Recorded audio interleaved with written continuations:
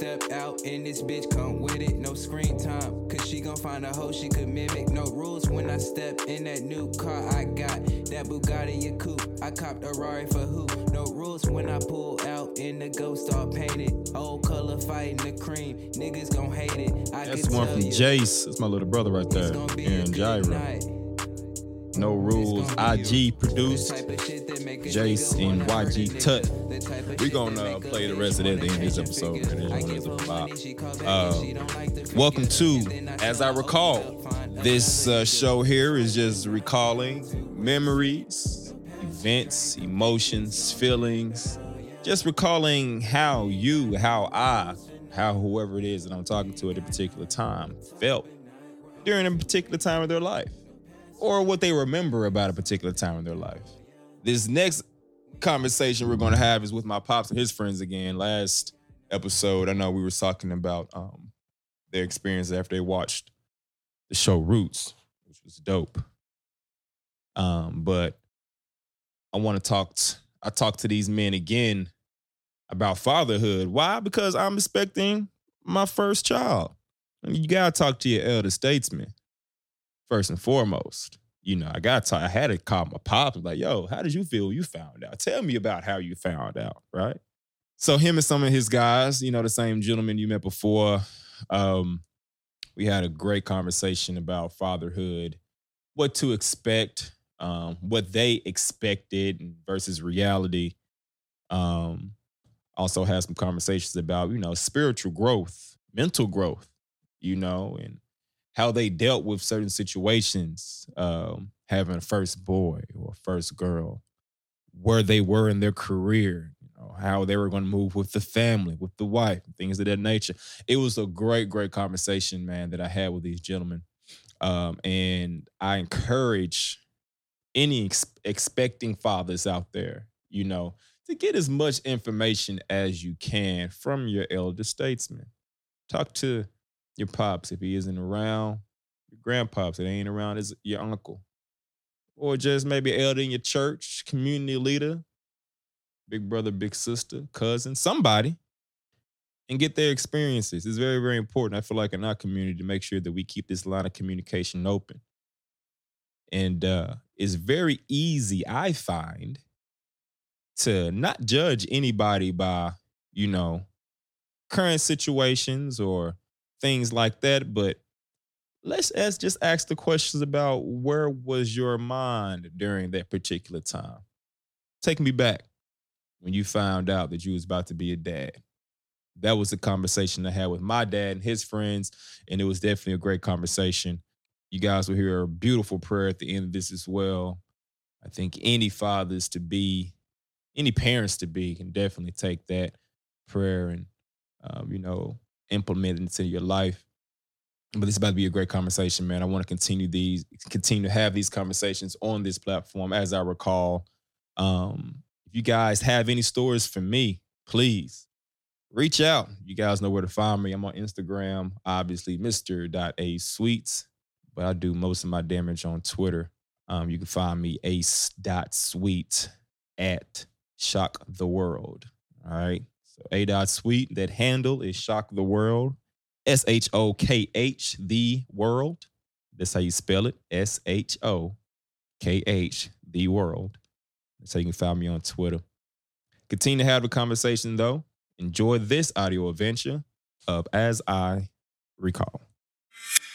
First of all, I appreciate y'all, you know, allowing me to come in and pitch ideas and, you know, have these conversations. I was telling them that I feel like it's very important, and I don't think we do it enough, especially my generation, start having conversations, some documented conversations, so that, you know, for the future generations, they can actually look back and see, you know, where our minds were at one point or another. You know, like where I am right now in my 30s, having conversations with my dad right now, versus, you know what I mean? And just being able to pull information that way versus, you know, being internet and friends and whatever you see on TV be the only form of information that you can get when you have questions about real life type stuff.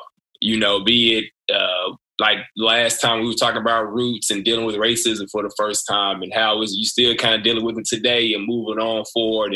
And today, for instance, you know, I'm really coming to y'all as my elder statesman to have a conversation about fatherhood too, because I'm about to join that club. And like, I mean, I didn't think that was something I was just gonna Google and go on YouTube and read books. I was like, no, let me just hear from the mouths of some men that did it, that looked like me, that grew up in the same area that I did, maybe during a different time period. But you know, I'm sure there's still some similarities. And what I'm gonna do is I'm actually going to do the same thing with some of my frat brothers and some brothers that I know that's around my same age that already have kids right now, and do the same thing and just kind of compare and contrast and see, you know, where we are alike, what we differ in, and, you know, potentially maybe how one generation can help the other and vice versa. So that's kind of where I'm at. And as y'all already know, I'm having a little baby. I was just thinking to myself, let me tell y'all how I found out I was about to be a dad. Tell y'all how I found out.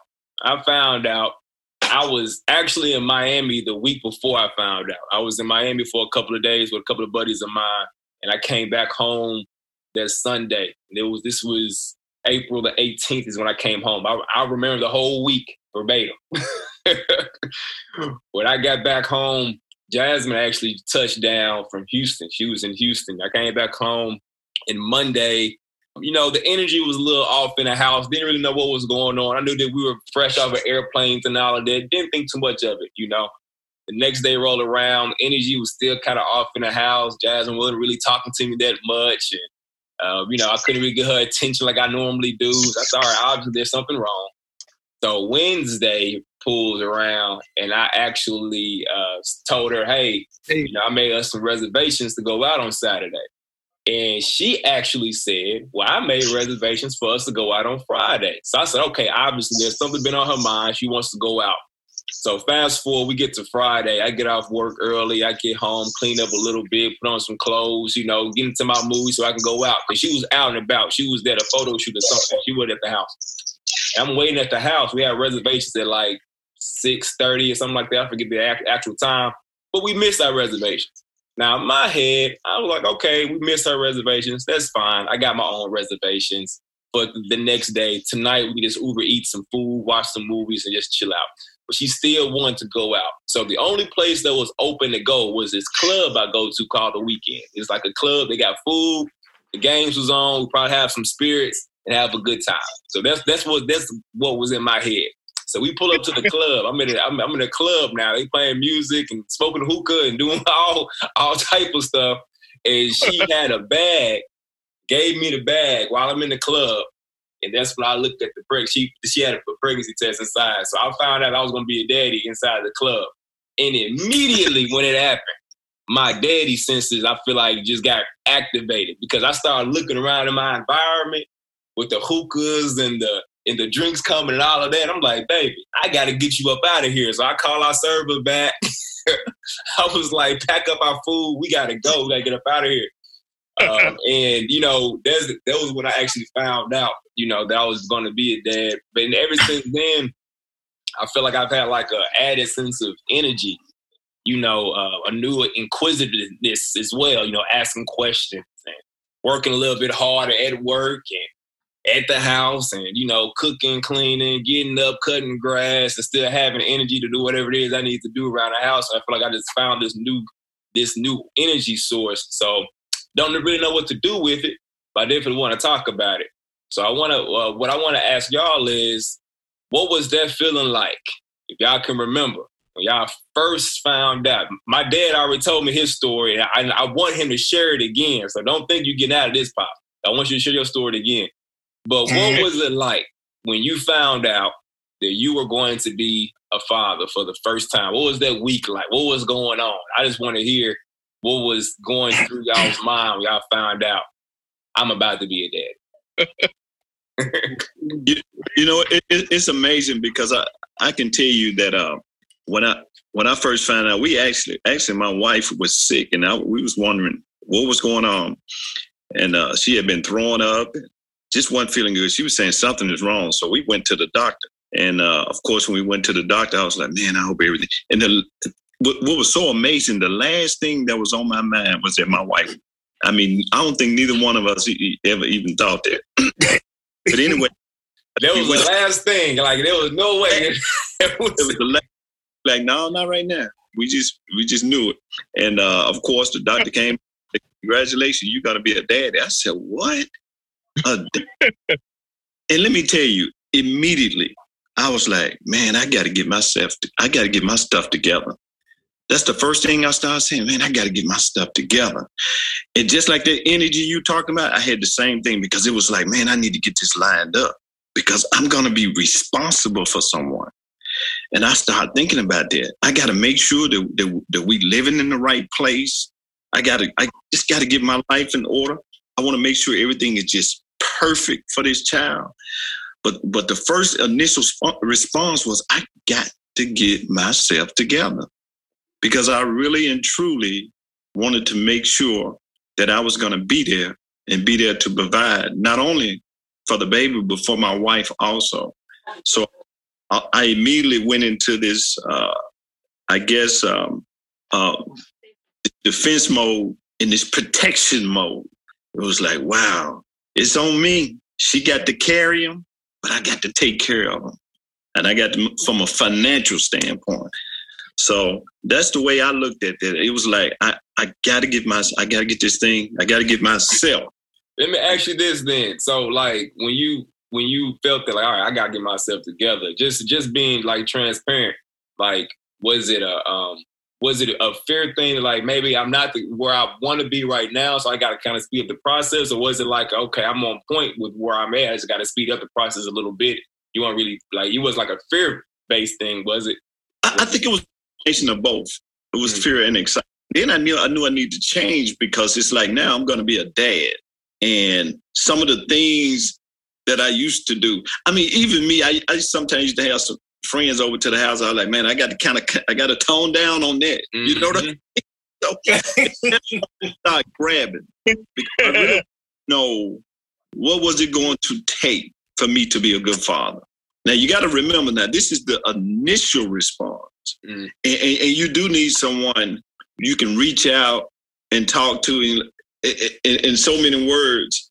You know, just like my mom tell me, son, calm down. You're going to do fine. She said, because I know you're going to take care of yours. So she was just like, just calm down, just relax. Because that's how I was. I was like, all right, Mom, what do I do? What do I do? The most important thing is to take care of the mother first, the carrier, the one who's taking care of the baby.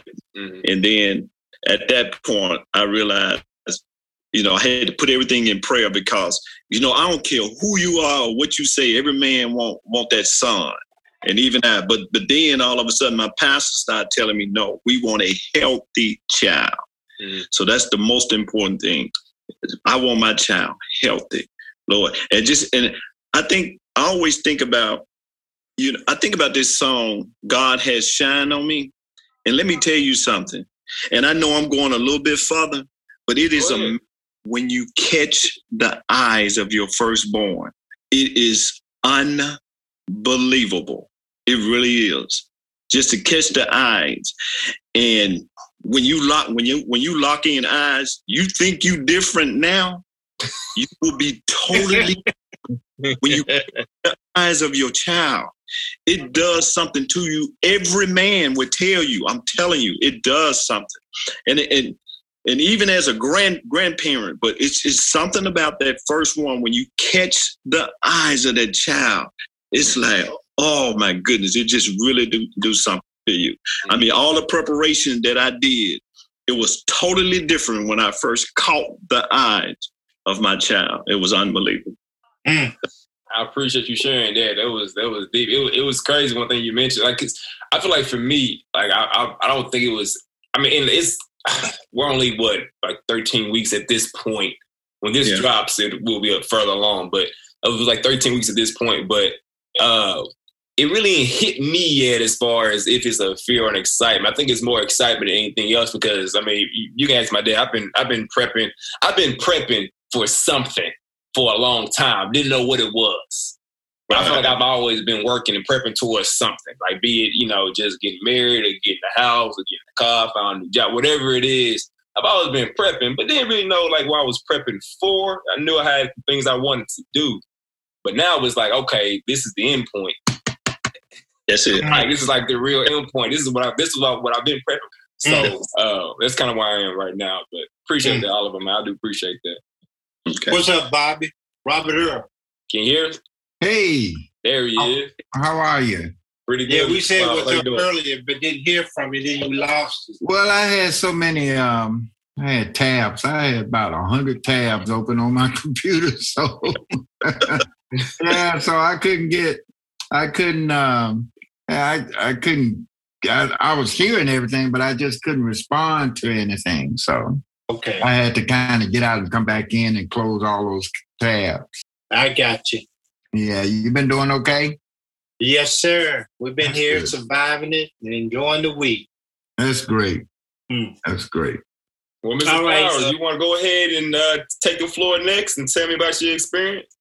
Me? Yeah. I don't have any kids. Okay. I didn't know that. No, don't have any children. And I was just sitting here listening to you. Yeah. My brother don't have any children. My sister don't have any children. We just childrenless. Wow. No nieces and nephews running around. No.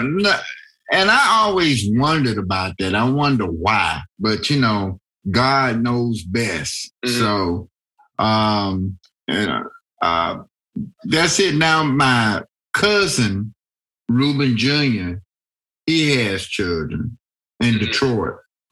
And, but no, I never experienced the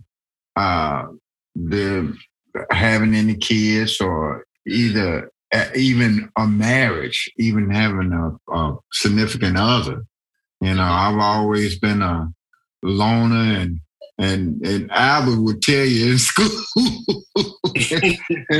I had a hard time just being accepted, so I don't know if it was my social skills growing up, whether it was my father. He used to complain and whine all the time and fuss, and so I was in an environment that I wasn't really confident, I guess, to get out there and have that, what you call the ideal pathway to familyhood, getting a wife and living the American dream. I just always seemingly had to do things by myself. So If you don't mind me asking, like, you don't have to answer, but I thought it was kind of interesting. You brought up your pops or whatever. What was that relationship like with him? Was it like, do you think that probably had something to do with the reason why? Oh, absolutely. Absolutely. Unmet childhood needs, you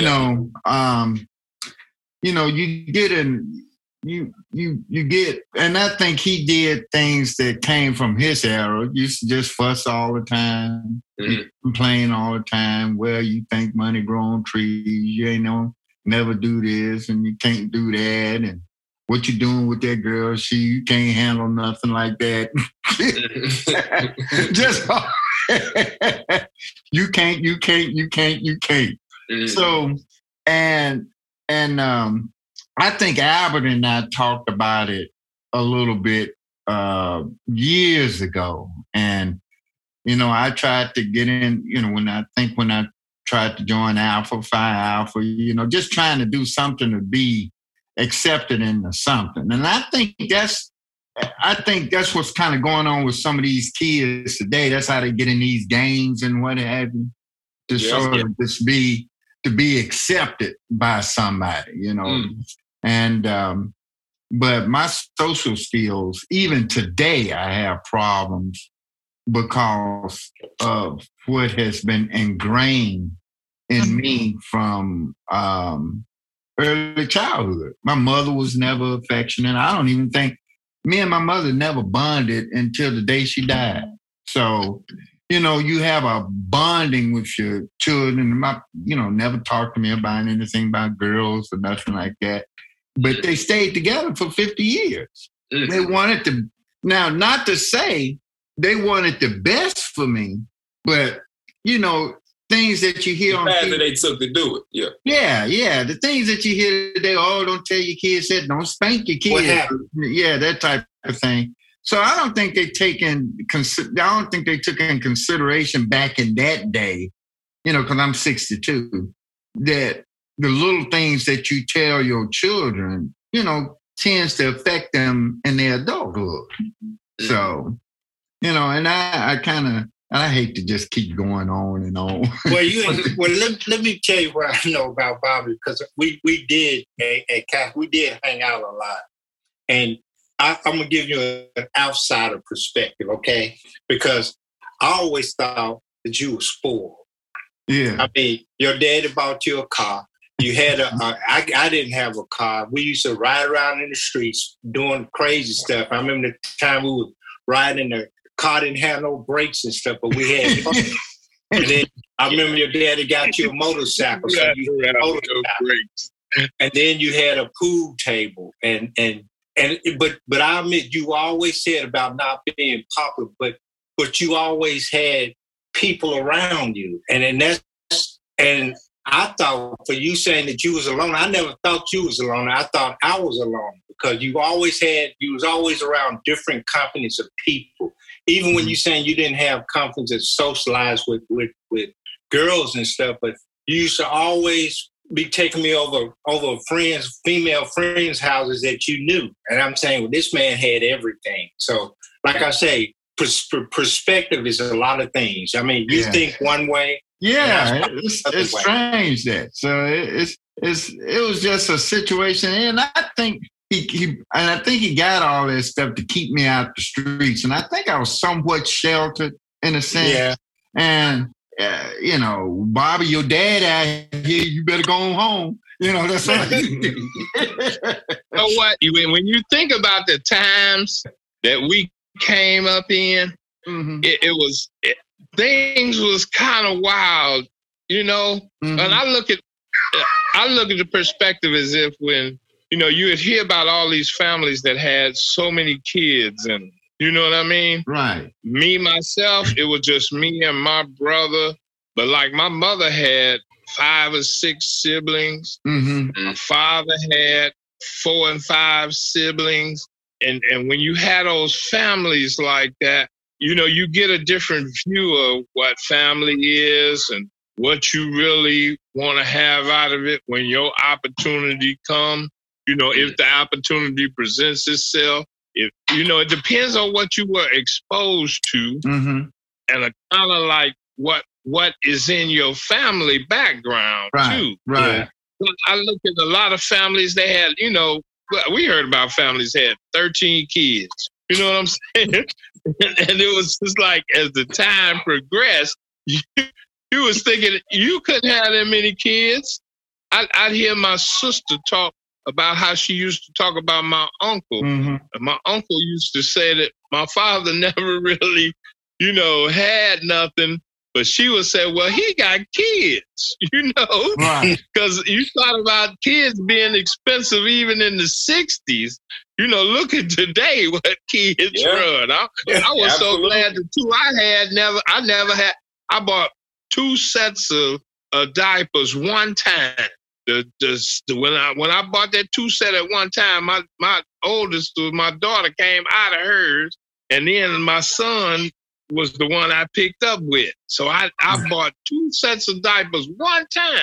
See, so it wasn't like it could have been. Some folks had kids every year. Yeah. Well, Hardy, why don't you lead us into your take on when you had your firstborn? Man, look, Hey. Actually, yeah. I got a different question for you, actually, Hardy. Because as a matter of fact, I want Mr. Charles to answer the same question too. And so you had a daughter first, right? Right. And then you had a son. Yeah.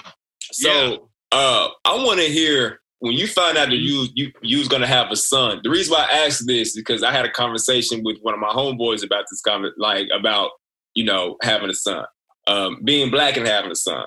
Do you feel like you had, like, once you found out you was having your son, Cliff, AC, did you feel like there was like some pressure there, like some type of a pressure, like I gotta raise a black boy in America type of thing, like you feel that pressure? And then obviously, you know, do start with telling me, you know, about your experience when, like, you find out you was having a son and like what yeah. Well, I'm gonna tell you now, a fact of life is that I believe God knows exactly when you're ready. You can't always be ready for the things that he has. Well, we're not always ready for the things that he wants, because I actually had a son, but he didn't go to full term. So that was like crushing. Trust me, wanted a boy first. Then I had my daughter. Man, the joy was just overflowing. Then I had my son. Then the pride kind of kicked in with the boy, but I was actually glad I had a girl first. You know what I'm saying? The way things turned out, you know, so you never know. But God will prepare you. He used that situation to really bond me and my wife. I was glad, and I'm happy for you that you and your wife got to spend some time with each other before you had kids. You know what I'm saying? You get to, and that's why I believe back in the Bible days when a man got married, he stayed at home with his wife for the first year or two. That was the custom, and you learn by the word in who was the brother that David sent to the front line and got killed because he was with his wife? Oh yeah, Bathsheba. Bathsheba. Yeah, exactly. And Uriah, wasn't it? Was it Uriah? Uriah. Yeah, he should have been at home with his wife. But he went to war. You know what I'm saying? And I didn't even think of it like that, but I think he had to go. Yeah, you need that time. You need that time when you first get married to that makes sense too with your wife. So me and my wife ended up having a little more time, which really solidified. Because I remember I used to hear Seaton say, "I ain't like Hardy, all lovey-dovey." But Doc, we went through some stuff to get to that point. Do you hear what I'm saying? Then when the kids came, it just added to it. You know, when I had my first, I didn't even have a car. Dudes I was working with helped me. I was working at a facility at Tall Trees on Lamar, and I had to get one of my coworkers, man, to get the van, take me and my wife to the hospital when my wife was getting ready to deliver. Well, when she left that hospital, we left in a brand new car. So you know that urgency did come on me too. Yeah. You know, hold up, now I ain't even got a car. I didn't get a car. When I picked her up from the hospital, it was in a brand new car. I couldn't afford that car. I ended up giving that car back. But I picked her up from the hospital in a brand new car. My first car. And I'm telling you, I took that Ford back to Ford Motor Credit, told them they could have that car back. You know what I mean? But I picked my wife up from the hospital in that car. Yeah. You know what I'm saying? Went through that. Like I said, my baby girl, she's still my number one. That's my daughter, Sierra. They over here now. You know, I got my grandbaby now. But my son, when he came, Doc, he was the third Clifton Hardy. And when my son just had the grandson, he's the fourth Clifton Hardy. Look, that part of fatherhood, you know what I'm saying? Yeah. Is with your name being carried on. It's priceless, dude. It really is. Even to my grandson. And I pray one day when he have his first, he name him Clifton Hardy. So, I mean, you know, but right now, it's three of us on the planet at the same time. Yeah. You know what I'm saying? Yeah, they all in the same bloodline. And they all blessings from God, man. I'm telling you, children they come straight out of heaven, dude. When I see babies talk to babies, I know where they come from. And when I speak to them in the heavenly conversation, I know that they can understand because I know where they come from. Hear what I'm saying? I got you. It's strange. People, folk outside of the faith really gonna think they think I'm crazy when I say something like that. When I speak baby talk, and I tell them, when y'all talk to the angels, know that we doing okay, and we looking forward to coming, and we glad that they sent you, and they just start smiling, because it's a heavenly conversation, knowing that's just where they came from. Mm-hmm. So I hate to be deep like that all the time, but I really appreciate it. That's believe that down in my heart. I really believe that because of the relationship that I have and what the Lord had done for me, and on the realm that we in. See, I know there's earthly, there's celestial, there's terrestrial, and then there's a third heaven, Doc, where our Lord and Savior live. And when I had that opportunity, he poured into me. I got a chance to go some places where everybody doesn't get to go. I just believe this. Like I said, I could be crazy for folks that don't really know. You know what I'm saying? I got you. From there, he can come to right where you at and be with you. So, you know what I mean? It's just a wonder. When you talk about that, man, it's just the extension, and our seed being blessed even before us and beyond us, for those who had the opportunity or the ones that God blessed from long before the earth was even created. What he planned for us, is just a continuation. That's the way I see it, up until the day he come back and we all get together again. But, your family and your children are part of that lineage. I appreciate that, boss. That was real good. I appreciate it, man. But no, I definitely do believe it's definitely a gift. Boy or girl first. I mean, it's sent straight from heaven, and definitely, I'm gonna cherish that gift. 'Cause I know one day I'm gonna have to give that gift back too. Back to the Lord. Or wherever it is, I gotta give it back. So I gotta make sure that I'm taking care of it while I do have he or she.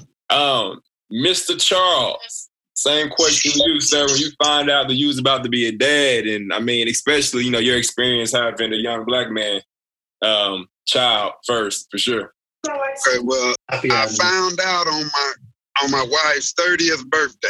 That was her gift to me, and we had been married 3 years, and so and we had been trying to get pregnant the last year, and so. I kind of started to think, maybe the old boy was shooting blanks, and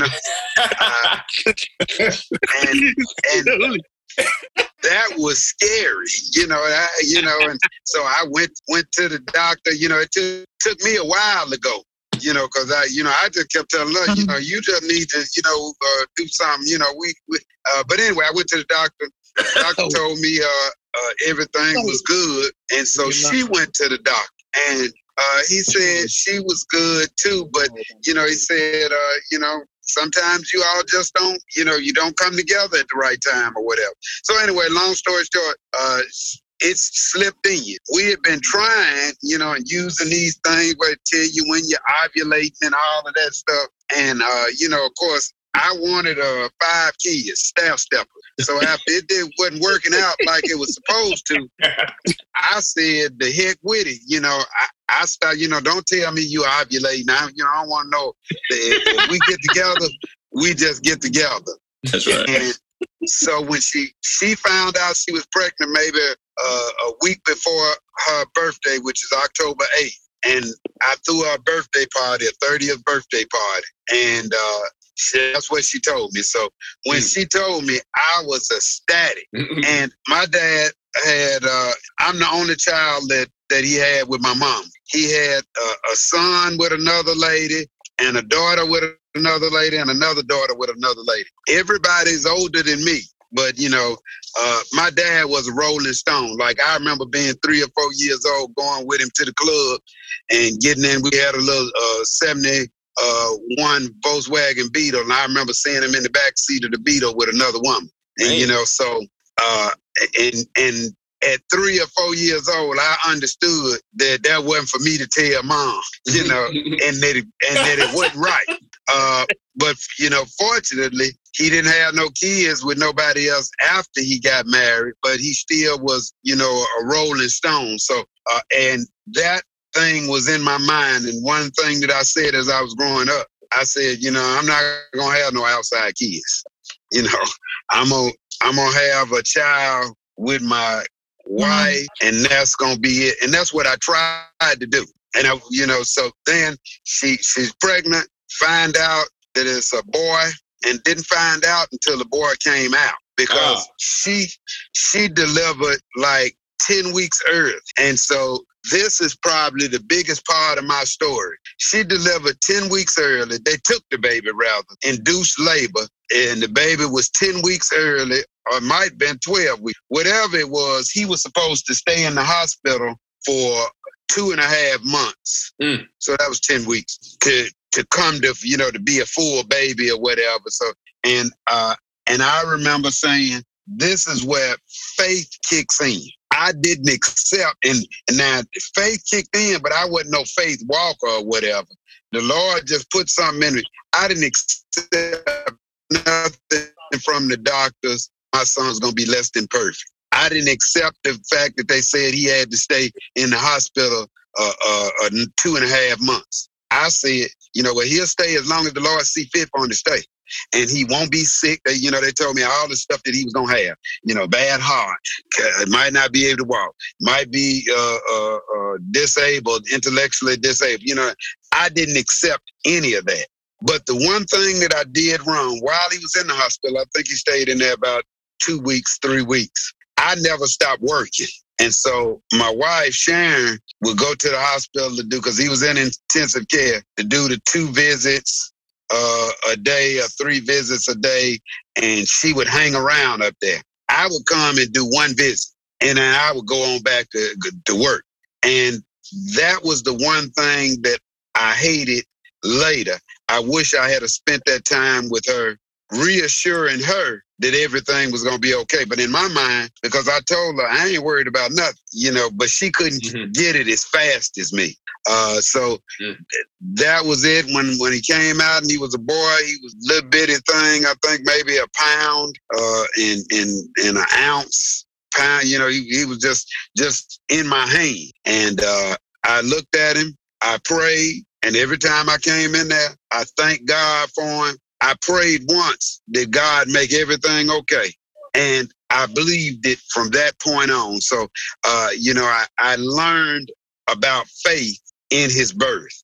And I've been able to take that lesson on faith. If God said it, it is so. And if God decides to do something different, I'm willing and mature enough now to accept what he does and move on.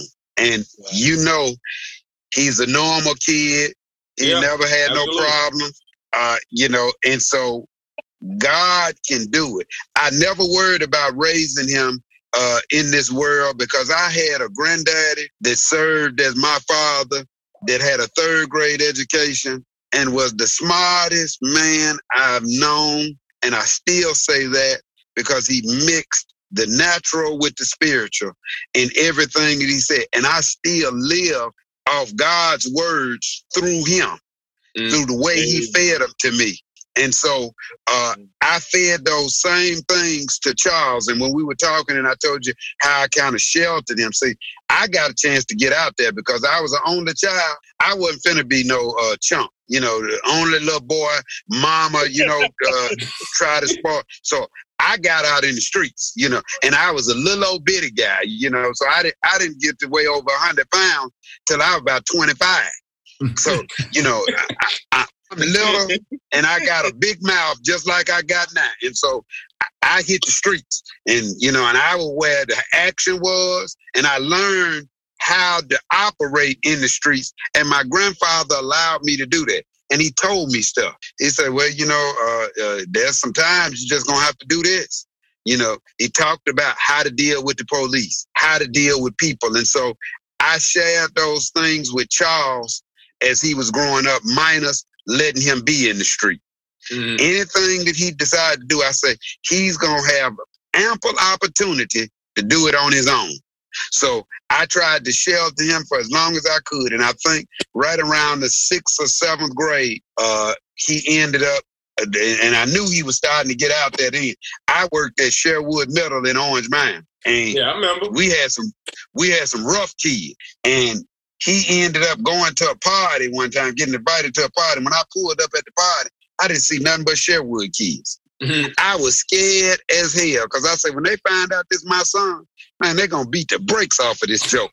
But one of the kids looked and he saw me. He said, Mr. C, that's your son? I said, yeah, that's my son. He said, I got him. And that joker schooled him for those 3 years he was in middle school. Orange Mound, besides coming to Love Fellowship, hanging with the kids in Orange Mound was where he was. And so I didn't realize how much he learned about how to deal with the streets, but he did. So I'm not saying the way I did it was the right way, but whatever God puts in place, it works out. It might not be your way, but it's the way that God allows it to go. So that's it. That's my story, and I'm sticking to it. It's funny that you mentioned that because like me and my dad was talking about it. What was it there a couple of days ago? Just about the way that you was moving in the streets. I mean, heck, I was in the streets. Not too bad, but I was in the streets. Like my dad know. I was definitely moving around, but It was one of those things to where I know me and him was talking about just how almost like a sense of protection that he had when my dad was in the streets. Like he passed it down to me. And, while I was out here doing, I was doing like, there's definitely been times to where like I probably should have either been locked up, been in a car accident or whatever the case may be. But I had this other sense of protection. It also did teach me a lot too, to your point. I mean, on how to move. And I feel like it was almost like now looking back, it was like a preparation stage for me, even to this day, to figure out how to maneuver out here when I do have a kid and not being able to figure out different ways to raise him or her and things of that nature. Because one thing I've discovered is my dad was telling me a story about when he was growing up. I was like, yeah, that old adage, there ain't nothing new under the sun. Yeah. It's true. There ain't nothing new under the sun. Like, I mean, you can probably think that like your dad or your mama, they wasn't out here like I was out here. Yes, they were. They definitely was out here. I just can't imagine Albert out in the streets. I'm just sitting here listening. Nah, he was in the streets, boss. That's when Albert and I was hanging out. He was just so mild-mannered. Tell him a story, Dan. You might as well go and be transparent. I'll let Elder Love first tell his story about his new birth. All right. we'll stay yours for the Well, just make sure we don't let your father off the hook. I won't. Don't worry about it. Elder Love, how you doing? I really want to hear that myself. Good evening, brothers. Listen, a great conversation. As I listened to Brother Seaton, I'll say this. I was at the point, I had two different journeys that I went on, okay? First of all, I had a girl, and I experienced it. No, let me go back. First of all, I didn't shoot blanks. I hit it the first time. whether I was trying to or not. But my course was two different venues. I mean, when I had my girl was the first, and I had an out of the body experience, to be honest with you, and it set my path on a different way because I had gotten out of all the stuff that I was doing in the world, and it was a lot. I was a drug dealer.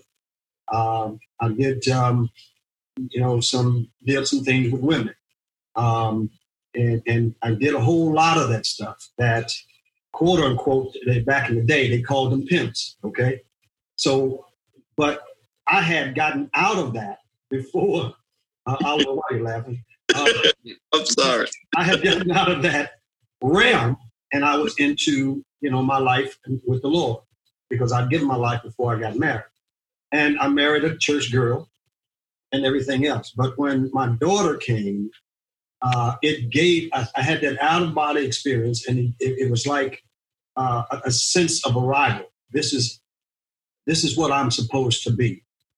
A father, someone that can teach, train, and everything else. So that's one thing.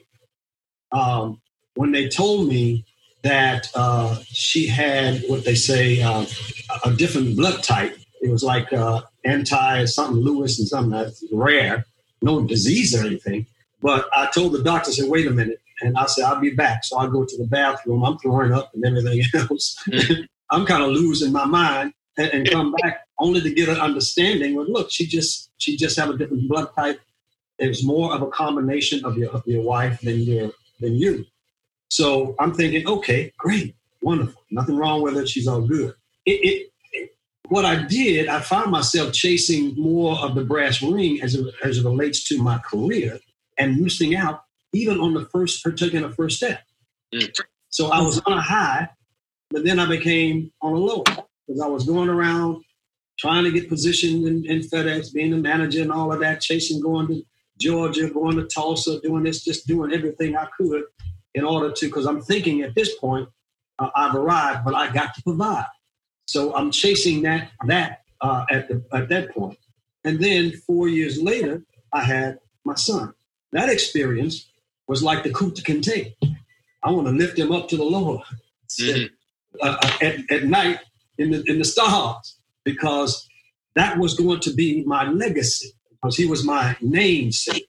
And at that particular point, I took another path, only to arrive almost at the same place, because I was still chasing that brass ring, trying to get career. So now I really got to find something, because I got 2 kids now. And in the midst of that, and I'm going to give you the good, the bad, and the ugly.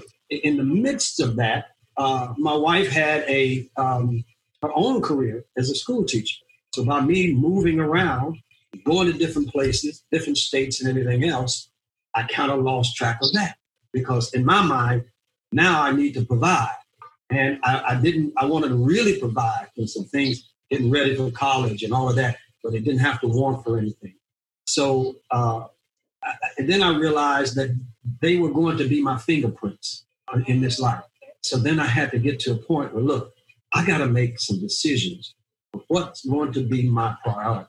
I had a young girl who was a beautiful young girl, and I knew at some point it had gotten to a point that when she was in high school, the star running back for the high school came to my office and knocked on the, came to the counter and everything else. I was working at the station out there in Tulsa. And he comes and, one of my agents come back and said, well, look, you got someone who want to talk to you. I forgot the guy's name now. Anyway, he comes in, Mr. Love, thank you for seeing me. I just want to ask you if I could date your daughter. And what a respectful young man. Isn't that wonderful? It was. I said, son, let me tell you something. Books and boys don't mix. She's just getting out of high school. And what I want for her is to get her career. And once she does that, it's up to her. Well, 2 years later, she's in college, and she comes to me saying that she found someone and they wanted to get married. Okay? So she's grown. I'm saying, all right. She got through college and everything else. So I'm walking down and we're getting ready for the wedding. And, of course, father's got to pay for all of that. And I'm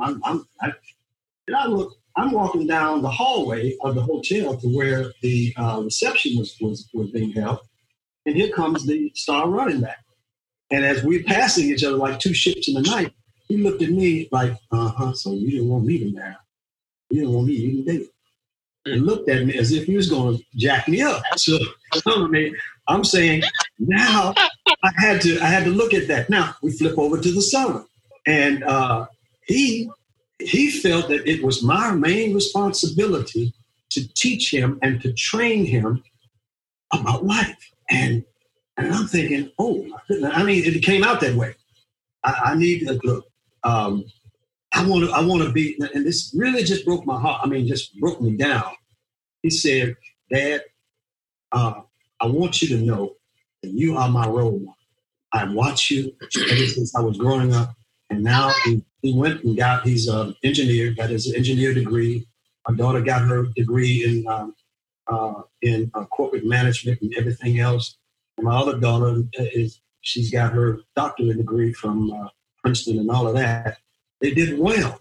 But then as I said, now look, I appreciate that, son. And I broke down. I just cried like a baby for my son to tell me that. But then I had to make sure that I didn't put him a little above, because he's the son. He's going to take my legacy on. Mm-hmm. And so I went on and he started following my footsteps and everything else. But then he got bit by that bug of hanging out with the wrong crowd. He went out there, but then he came back. And so my journey took two different paths. My daughter, once she got so older and, of course, on her own, married, then she ended up divorcing and so on and so forth. I won't go through all of that. But at the end of the day, now, it's not a day go by that I don't hear from her. She lives in California. Not a day go by that I don't hear from her. On the other hand, my son, if I'll do good for him from hearing from him, at least once out of the month. But I understand that, as he got older, he started doing his own thing. He started traveling quite a bit. Went to Kilimanjaro and climbed the mountains and all that stuff. But at the end of the day, they always come back to me to ask me for my advice. And I think who said that? I became more of a counselor, an encourager, and in some cases, a financier. I ain't got paid back yet. I'm still waiting on my money. So I just wanted them to make sure that they had not really followed my steps as far as their adventure in the world and doing things. But my pattern, I didn't try to force anything. I didn't force the Lord on them. I would take them to church and do the things that we needed to do. They made their own decision. And at the end of the day now, I'm very proud of that. Not so much as their accomplishment in school, career, and everything else, but that they stayed laser focused. And even if they got out of line, they're now really focused into pleasing the Lord and doing what the Lord, as they have their own kids now. So I got 3 grandchildren. And so they're raising them in that same mode.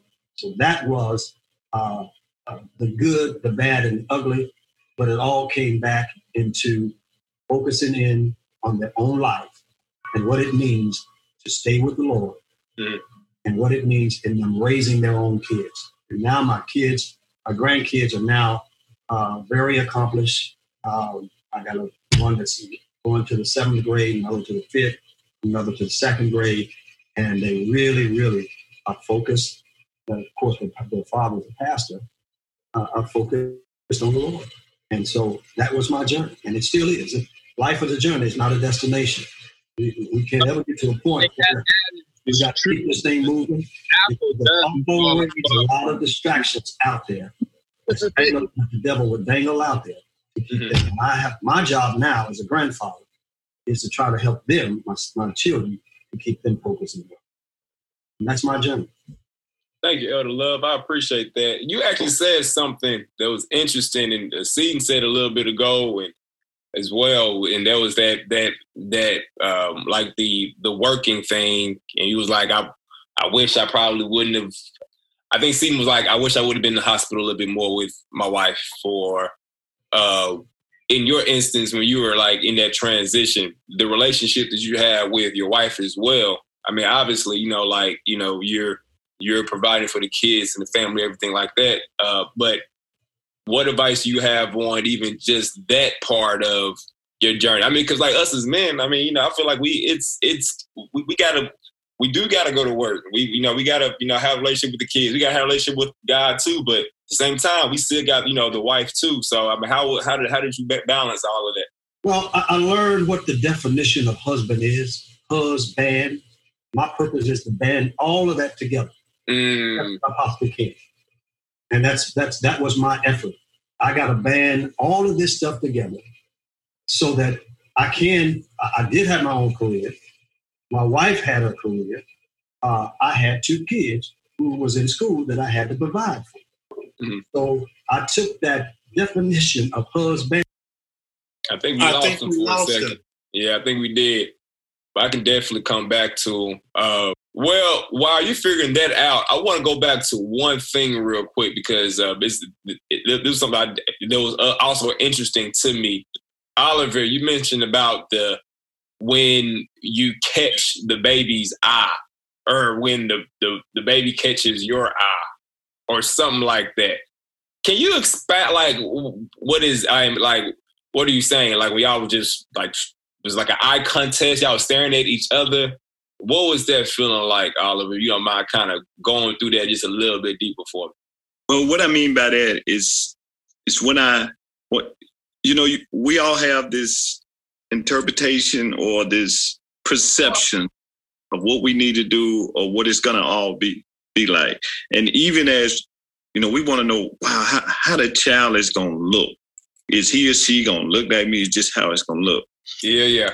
Me, it's something about when you catch the eyes of that child, and when that child can look at you, and right then and there, that child is going to depend on you. Mm-hmm. It's going to depend on you for everything. And then at that moment, it hit me like, this is real. This is real. That's what I mean by once you catch the eyes. Yeah, it's a glow that happened to me. And it was a glow like, this is real. This is really real. This is my child. And I want to be there for that child. And I want to take... Do you think that when did it happen? When you were holding, or your wife holding, was in the doctor's office? You remember that? It was actually when once the doctor took the baby and placed it in the arms of my wife. Yeah. And I was just standing back, just looking. Mm-hmm. It was just so amazing. It really was. And see, I always say, I truly understand that it's a gift. I feel now that it was a gift that God was given to me, us. And at that point, we knew that, first of all, we wanted to receive it. And then even I started thinking, I want to make sure that I can give this child back to the Lord too. Mm-hmm. So it just kind of blew me away. It really did. And at that time, I was young. I think I was 30, probably around about the same age you are today. It was just amazing. And all right. Well, speaking of that, giving the child back to the Lord and that phrase, I definitely want Dad, you to if you want to, certain points of what me and you talked about like when you found out that I was going to be born, your firstborn, and how that made you feel, and what that experience was like when you found out. Well, here we go. I'm not a conversationalist, but I'll work with it. But you say that all the time. Yes, you are. You are a conversationalist. We know that I was saying. Thank you, Elder Love. He's a conversationalist. Yes. He's a conversationalist. Why don't you finish what you were trying to say, Love? Oh, yeah. I'm so sorry. For some reason, it kicked me out of the Zoom. So I think you did that on purpose. Now, where were we, my friend? Take me to back. You were explaining what? About balancing everything. Yeah, it was the balancing. It was the balancing. It's husband. That's what you mean. Yeah, it was the banding, and it's not anything that's going to be easy, Alex. It just isn't. You do have to work. Yes, you do have your wife who perhaps might have their own career. You do have to provide, but that's the cross that we have to bear. There is no manual. I don't care what Dr. Spock and all these other folks say. There ain't nothing that you can write or read that's really going to give you that which precise direction you're going to go. It's like it's an on-the-job training. Yeah. And you're gonna keep learning in every little corner, every little thing that comes up. It's gonna happen. I mean, what would you do if you're sitting in your house and let's say you get a little girl or whoever, no, we don't know that, and all of a sudden you hear some noise outside the window. And then you don't think no more. You're watching television and everything else. You don't think no more about it. And you hear that noise again. You say, wait a minute, let me go outside here.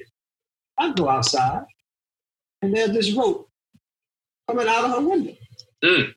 Yeah, for real. What you going to do? Wait. I had to gather myself because I was going to go ballistic. Yeah, I probably would have hit somebody, no doubt about it. And I'm watching this, and maybe I'm seeing something. And all of a sudden, I see her trying to come out the window. So I'm running. We have a 2-story home. I'm in, in Georgia. And I'm going down, and that's, boom. She's trying to get out to go to a party that I told her she couldn't go to. All right. Up until that point, she's been a little angel, at least I thought. But there she was trying to get out. One more story, and I'll close it out. So one morning, she's in high school, getting ready to get out of high school, and I was in Tulsa, wasn't too far from the station. So ironically, I just decided I want to go home for lunch. So I go home, and I don't mind telling you this. So I go home, and I'm getting ready to fix me a sandwich or something, and all of a sudden I hear noise upstairs. I'm thinking, ain't nobody supposed to be here. Everybody's in school, and my wife was working, so I go upstairs, and I'm knocking on the door, hearing her, "Oh, Daddy, I came home because, it's my time of the month." I said, "Oh, okay." And that's one thing, everything that was about her, she told me. Even when she was a young girl, we sit at McDonald's. I told her about, sex and everything else. We sit there, and I was very open with her. Mm-hmm. So I hear the noise, and I'm thinking, wait, it's my time. I came home to do this. And I said, no, this ain't happening. No, it ain't for real. So I busted in the door. Yes, I did.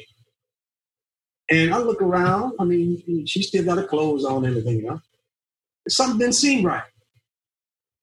So I just happened to really just open up a closet. And guess what? I saw down there hiding. A boy. Yeah. And I'm thinking, and so I go off on him. Yes, I did. And I went off on her. I had to catch myself. I found myself really getting physical, to be honest with you. And I tell you this to say that after all of that, I still had to learn how to put it all together because there was nothing that was going to prepare me for that kind of situation in both scenarios. Nothing. Yeah. So I can't tell you which is the pathway that's best. I can't tell you that. You're going to have to learn how to balance them all, and then in all out of that, you're going to need the help of not only your dad, your mom, family, and everything else to help you to keep that. But you're going to have to rely on the Lord to lead you, help you to band all of that stuff together. Alex, there ain't no way around it. If you try to go one way, you're going to find something else going to take you another way. So that's my whole story that I had to deal with. And like I said, now it's what I'm focusing in more now is my grandchildren, 2 girls and 1 boy. Yeah. I'm trying to make sure that not that I jump in there and try to take over, but I'm counseling them as far as my daughter, my son, counseling them, telling them what they should do. And then I would respect how they raise the kids. And I'm just fortunate that they're following the guidance. That's true. Okay. All right, that's good. We have reached that time. But anyway. Now go ahead. I'll hit the highlights of mine. But what I was sharing with Alex as far as with him being my first child. And one thing I share with him, the difference between let me put it this way. When Deborah and I got married, or when I married Deborah, And when from the time I got saved, I believe the Lord always was preparing me, and He was preparing me through the process of life. And so when Deborah and I got married, I think we had already, even in our relationship, was already looking forward for our first child. But one thing I did ask the Lord. I said, well, Lord, if you bless me with my first child, let him be a boy. That was my prayer to the Lord. I do whatever. Then the girl can come whenever. But I said the first child, let it be a boy. So I think Deborah and I, we were together for 2 years. But we wasn't anxious. It was just going to be surprised. And I remember the first time Deborah called me at work, and she had called me to tell me that she was going to have a baby, right? But that was a false call because she went to the doctor, and because she wanted a child, she portrayed symptoms, and that's what the doctors told her that no. So we kind of laughed that off. But then the second time I was at work, she called to tell me that she was expecting.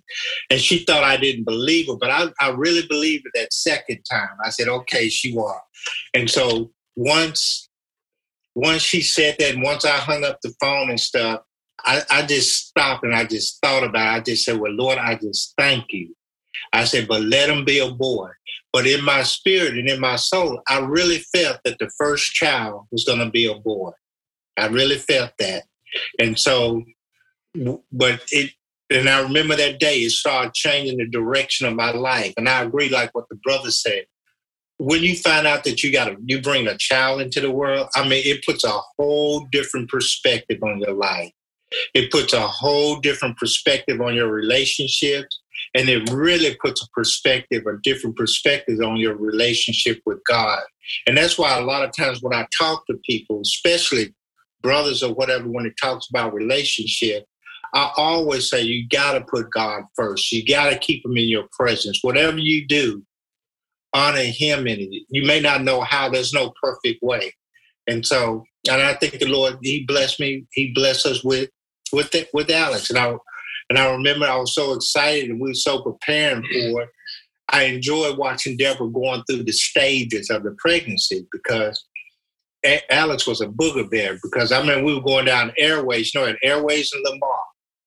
I remember I had to stop the car at Airways in Lamar at the light to open the door so Deborah could throw up.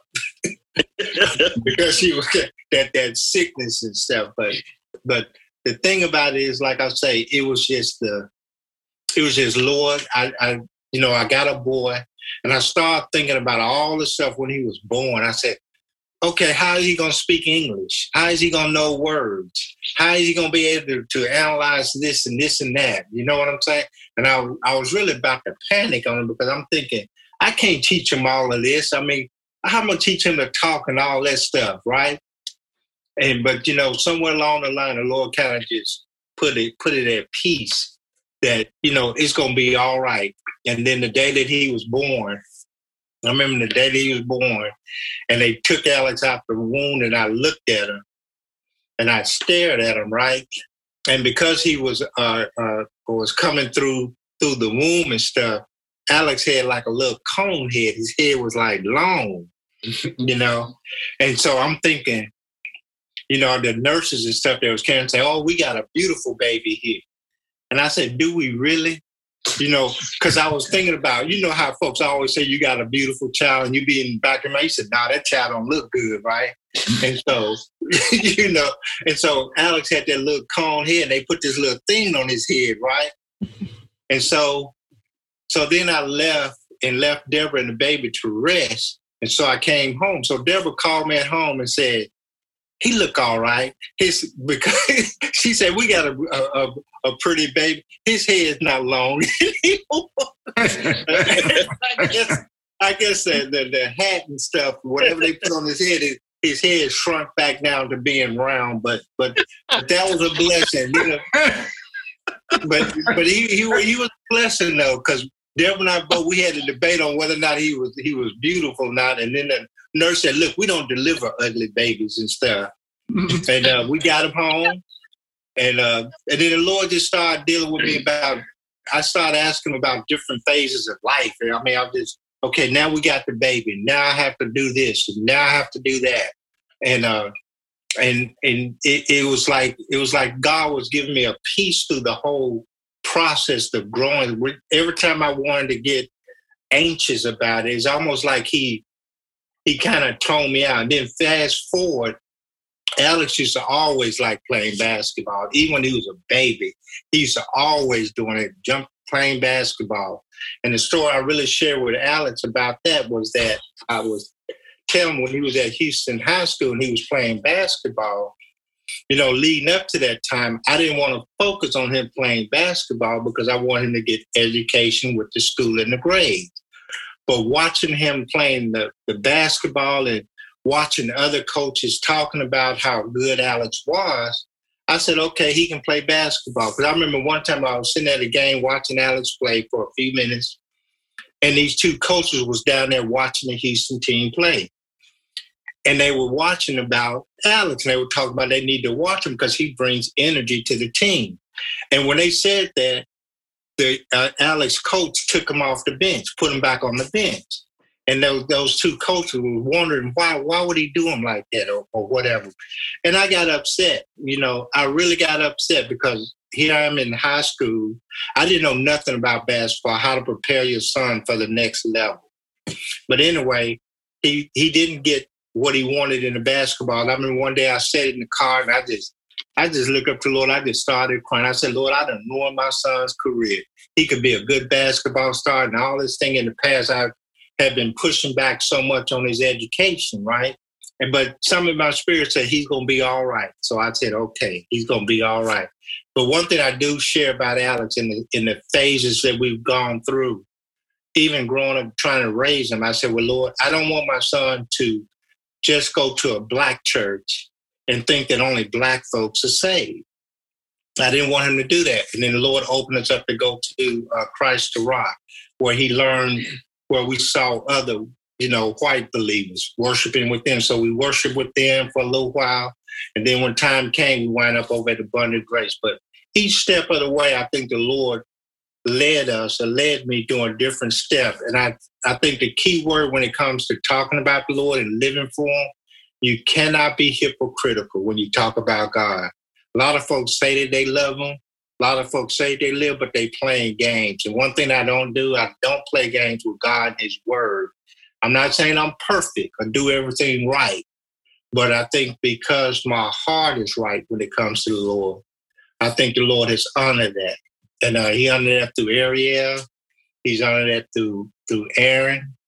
But like I said, the only thing I ask, I said, Lord, let Alex be the firstborn, and everything else will fall in place. But if you want to talk about how I got to that before school, he was talking about my unsaved days and God watching over you. I used to, before I got saved, I used to really I was afraid to die. I really was afraid to die. And I really thought that I had to overcome that fear. Whatever I had to do, I had to overcome that fear of dying. So in the process of going through Catholic, after I left there between Catholic and going to college out there in the world, I had to do things to challenge myself to overcome the fear of death. So I used to get high a lot. I used to, smoke the marijuana, and I used to snort coke. And there have been 3 incidents in my life where one time I was took too much of cocaine, and I was really going in. I was sweating, breaking out, couldn't see it, and I was about to fall out of my friend's car and stuff. I remember him telling me, "Don't throw up in my car." And I'm telling this man, I'm about to die, and you worrying about me throwing up. You worry about your car. Yeah. And so, but the Lord got me through that one. Then the second one was, I was telling Alex, we was in Atlanta. It was hot. I was playing tennis. We was drinking beer, and we was getting high. And the only thing I know, I was laying on the back of my floor. I don't know, from the tennis court to the apartment, I do not remember this at all. All I know, I was laying on my back in this apartment, looking up at the ceiling, and my friend looking over me like, what should we do? What should I do? And so each time I think the Lord took me through those incidents. And so what I keep sharing with you, was sharing about my son and everybody, if God has his hands on your life, and that's what I always believe, I'm not going to leave this earth until whatever the Lord has for me to accomplish, it's going to be accomplished. Mm-hmm. You know, it's going to be accomplished. And that has taken away a lot of, I still fight death a little bit. I still fight fear at times. But one thing about it, the peace of the Lord has always been with me. And through the birth of our children. And just like I say, coming back to that, that was just enjoying the ride. I appreciate that, man. It was interesting when you said that, because at the end of the day, you know, I do feel like that God has a plan for each and every one of us, even the babies that come from heaven. You know, like what Mr. Hardy said, like, you know, they come straight from heaven and they come with a plan. I mean, even like with Jonah, like God had a plan for Jonah. It didn't matter how much Jonah was trying to fight it. You know, he did everything he could to fight what God had him to do. And even when he was supposed to do it, he halfway did it, but he did what God had him to do at the end of the day. Like, look, you gotta fulfill your plan. And so that was powerful. Well, I really appreciate this conversation, gentlemen. Like, real talk, this is very powerful. And I really hope, like I was saying earlier today, my plan is to, you know, continue to bridge this type of gap, having these type of conversations, so that one day I can have these same conversations with, you know, my kid, and, you know, he can see where my mindset was and see how Granddad was and his friends and things of that nature, and just keep on sharing this right here, you know, and have the documentation. So I really do appreciate it. And so right now, what I've been doing over the past couple of weeks, actually, I've been like trying to collect my thoughts, honestly, because I don't really have a feeling right now. I think, anyway, I have a new energy, but I don't have a specific feeling that makes sense. The best way I can explain it is I have like this new sense of energy to get things done, which I think is definitely God-given, because right now, like my wife, she's dealing with morning sickness pretty bad. Like, she can't really do much. She's staying home from work. So like I'm trying to pull as much extra duty as possible. And all of a sudden I have like this energy that came out of nowhere that allows me to do what I need to do to get things done. To answer your question, right now, I think I'm just still in that prep mode. And I'm prepping not only my house, but I'm prepping my mindset too. That's where I am right now. I'm in that preparation phase. I don't see myself as a father yet. I see myself in the process of becoming a father right now. I find myself getting knowledge, like having conversations like this, gather as much information as possible, working on my spiritual man as well, through my current pastor, different books I'm reading. My mentals is very, very important to me right now. So literally finding quiet time. That's what I'm preparing for. I'm working on my physical body like I haven't worked on it before. I've always worked out, but doing specific things. I was telling my dad the other day, I think I may need to stop playing basketball, because I actually had like a little incident last week where I messed my back up a little bit. I'm like, I don't want to be able to pick up my kid. Like, so let me change things. Let me go pick up golf again, or let me just cycle. So I feel like I'm in like a real preparation mode right now, and finding myself in this moment. I don't want to get lost into it so much that I forget everything that I went through too. That's why, I definitely want to document and have these conversations, because I'm also doing personal videos that I just do just by myself. I'll be at the car wash just by myself. It's something that hit my mind, and like I'll think about the baby. So I'll pick up my phone and just record my thoughts, quick 15, 20 seconds. And I just have like all those things stored in my phone right now, because I'm piecing this thing together. I got a whole bunch of puzzle pieces in my head right now, and there isn't a picture on the wall to show me what it's supposed to look like.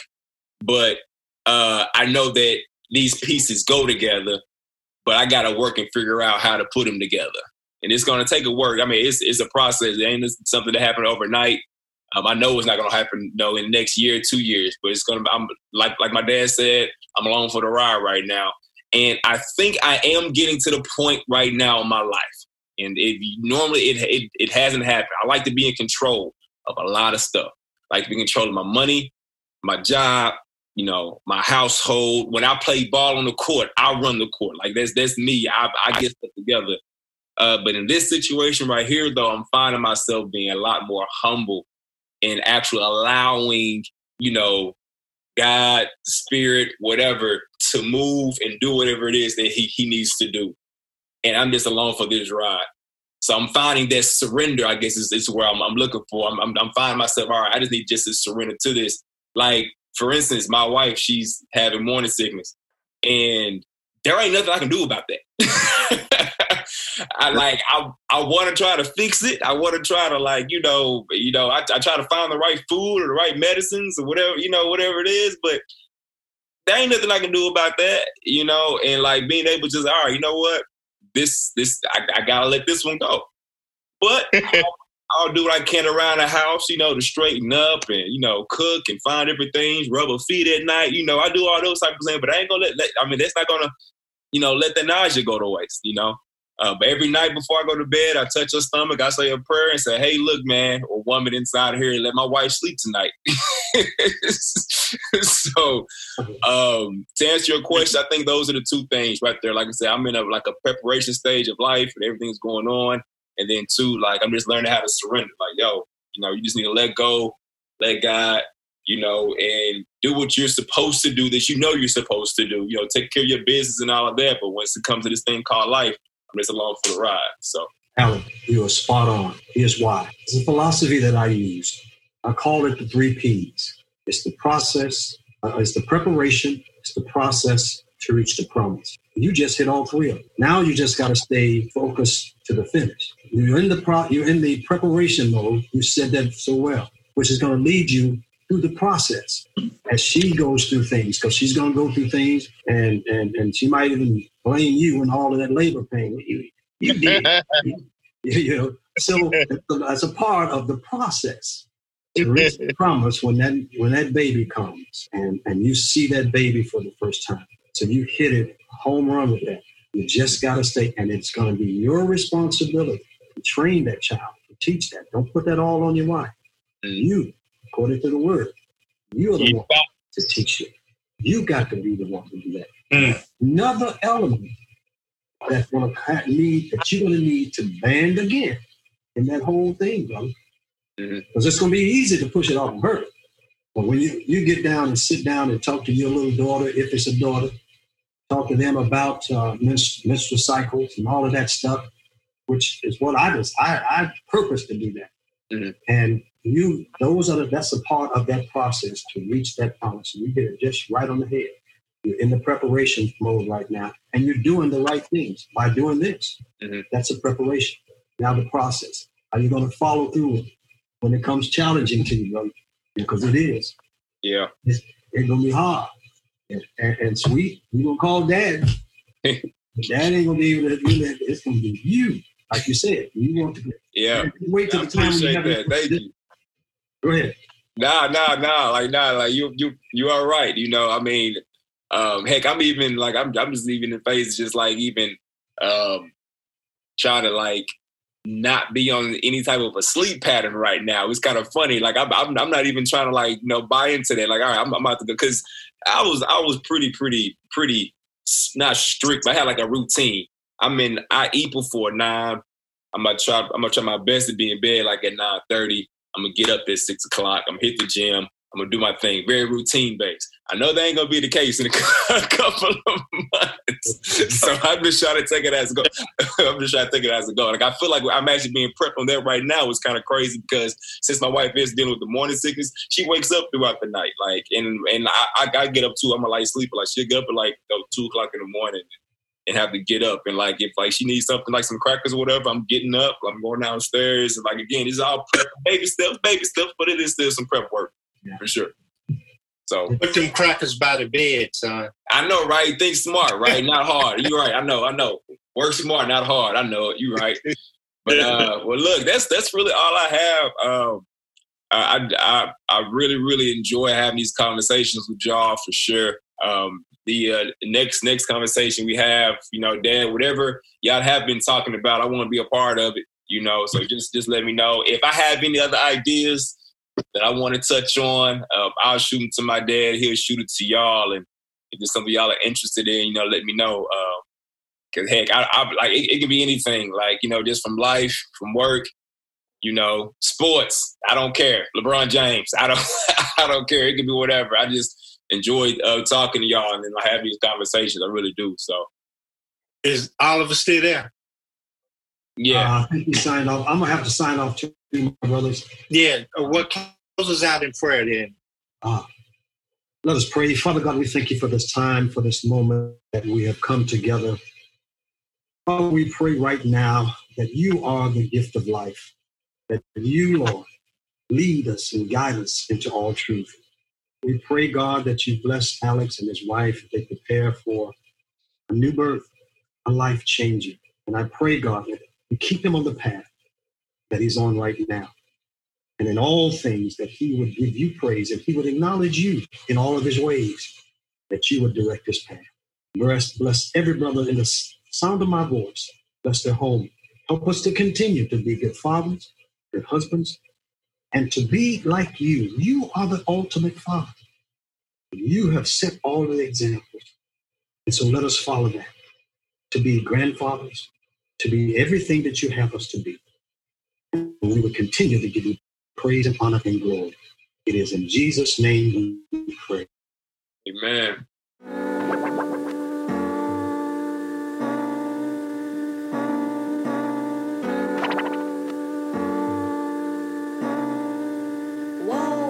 No rules when I step out and this bitch come with it. No screen time, cause she gon' find a hoe she could mimic. No rules when I step in that new car I got. That Bugatti a coupe, I copped a Rari for who? No rules when I pull out and the ghost all painted. Old color fighting the cream, niggas gon' hate it. I could tell you, it's gon' be a good night. This gon' be the type of shit that make a nigga wanna hurt a nigga. The type of shit that make a bitch wanna change her figure. I give her money, she call back and she don't like the figure. And then I tell her, oh well, find another nigga. The type of night where I'm too wasted. No pass a drink, I'm thinking something about ya. We ain't got no rules tonight. We ain't got none. The type of night where I'm too wasted. No pass a drink, I'm thinking something about ya. We ain't got no rules tonight. We ain't got no. Yeah, a young nigga with bad table manners. Yeah. Eating at the strip club, throwing money at dancers. You ain't gotta tell me I'm cute, I know I'm handsome. Bad hoes driving up from Florida to Atlanta. Bad bitches pop it on the floor by the plants, yeah. Bad bitches drop it getting low, she a dancer. Bought the big bottle of Ace, oh that's expensive. Dead stocks, I just took them out the box. Got this girlie on the phone and she making me hot. I'm on eBay bidding on the Cartier watch. When the money start coming, all the hoes gon' fly.